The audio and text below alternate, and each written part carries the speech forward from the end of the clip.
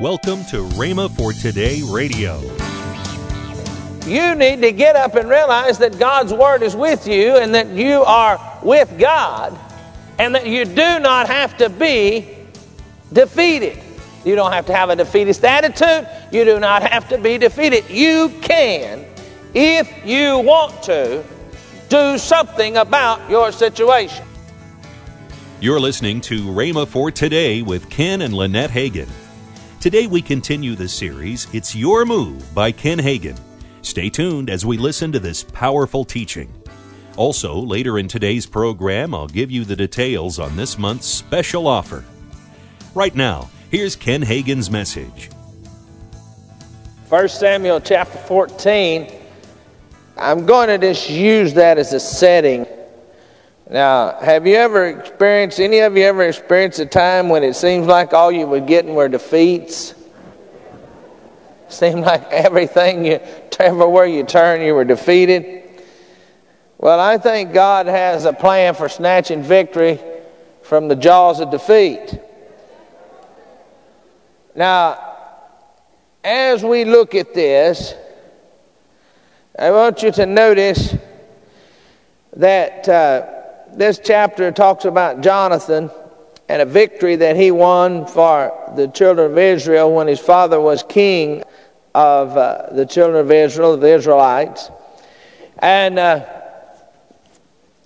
in verse 1, it says, Now it came to pass upon a day that Jonathan the son of Saul said unto the young man that bare his armor, or his armor bearer, whatever you want to call it, Let us go up over to the Philistine garrison that is on the other side. But he told not his father. And Saul tarried in the uttermost parts of Gibeah under a pomegranate tree which is in Migron, and the people there were with him were about 600 men. Now here's the situation. We find that Saul is sitting there with 600 men in Gibeah. The Philistines are in their garrison in Michmash, and they have about 30,000 chariots and about 6,000 cavalry and all kinds of infantrymen. And they're there, and this place is considered to be, you can't get into it, you can't defeat it.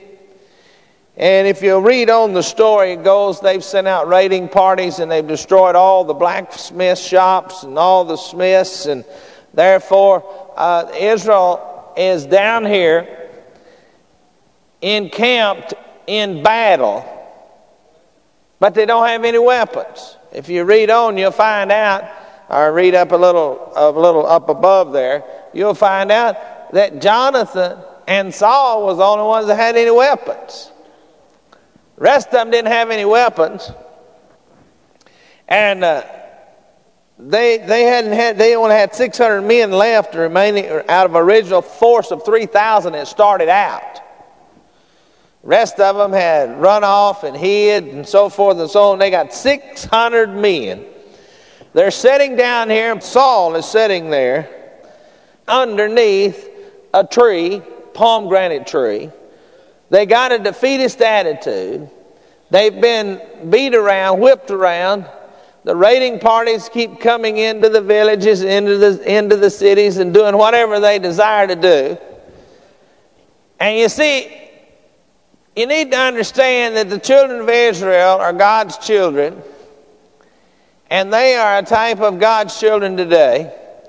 The Philistines are a type of Satan and his bunch.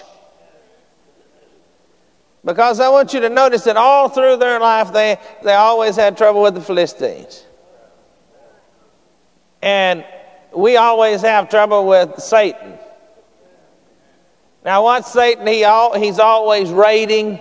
He's always coming in and trying to destroy us, trying to take us out of what God wants us to have. And the Philistines were always raiding. I mean, there was always some raiding party from the Philistines coming in unless Israel was strong enough to defeat them. And now we find that here they are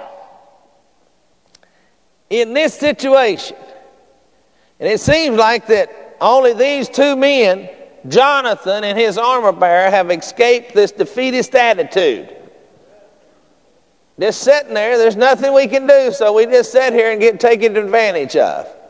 That's what a lot of people do sometimes when they finally get so far down. The enemy, they just sit there and the enemy just takes advantage of them every time he turns around. But they had escaped this attitude of being defeated, and in light of seemingly this hopeless situation, Jonathan realized that something must be done.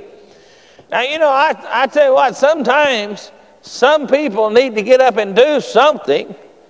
It shows that they're still alive.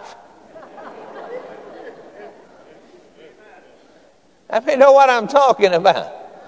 I mean, some people just sit there and whatever happens, and they just get thrown from here to there to yonder, from pillar to post, we'd say. And they never even rise up to try to do anything. So number one, if you're going to rise above and snatch victory out of the jaws of defeat, number one, you've got to take bold action. Bold action. Now, as you take bold action, this means doing something, getting up and doing something. Jonathan got up and he did something. You need to get up and realize that God's word is with you and that you are with God and that you do not have to be defeated.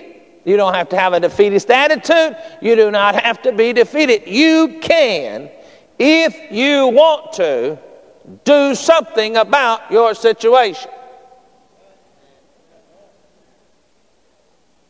Somebody said, I thought I'm praying for God to do something about my situation. Then you're wrong. You're wasting your time.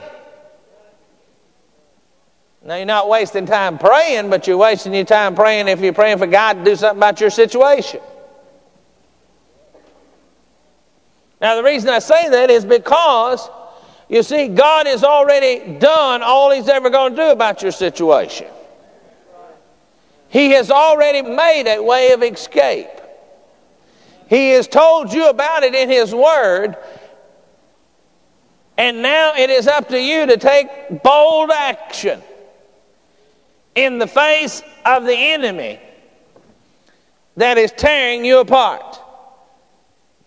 Secondly, if we are going to win in the face of defeat, we have to exercise confident faith. Now, why do I say confident faith? Because unless you have confidence, all of your faith confessions are not going to do you any good.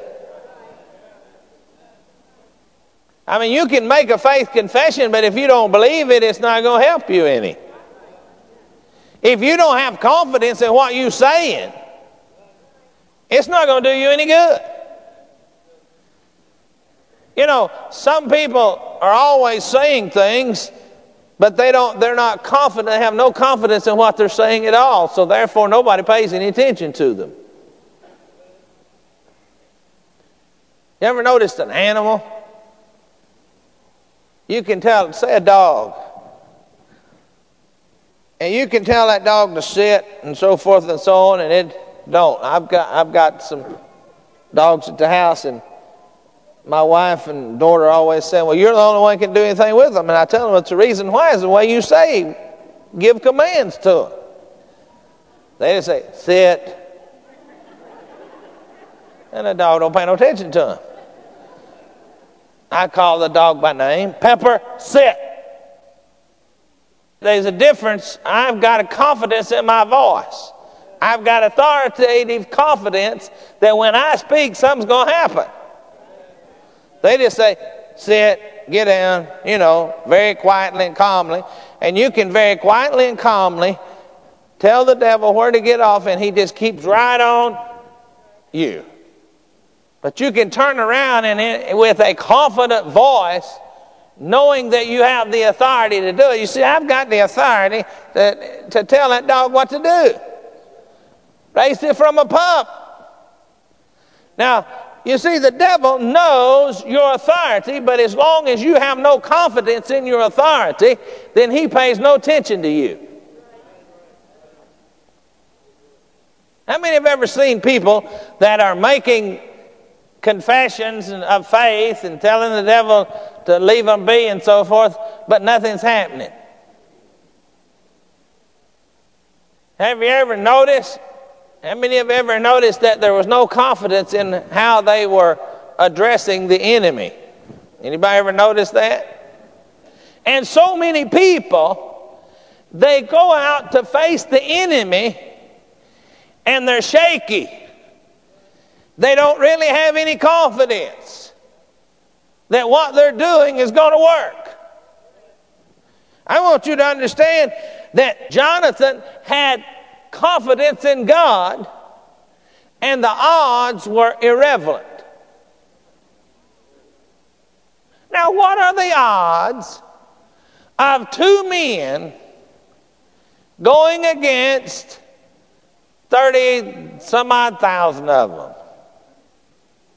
I mean, what's the odds? Well, let's go up here and see.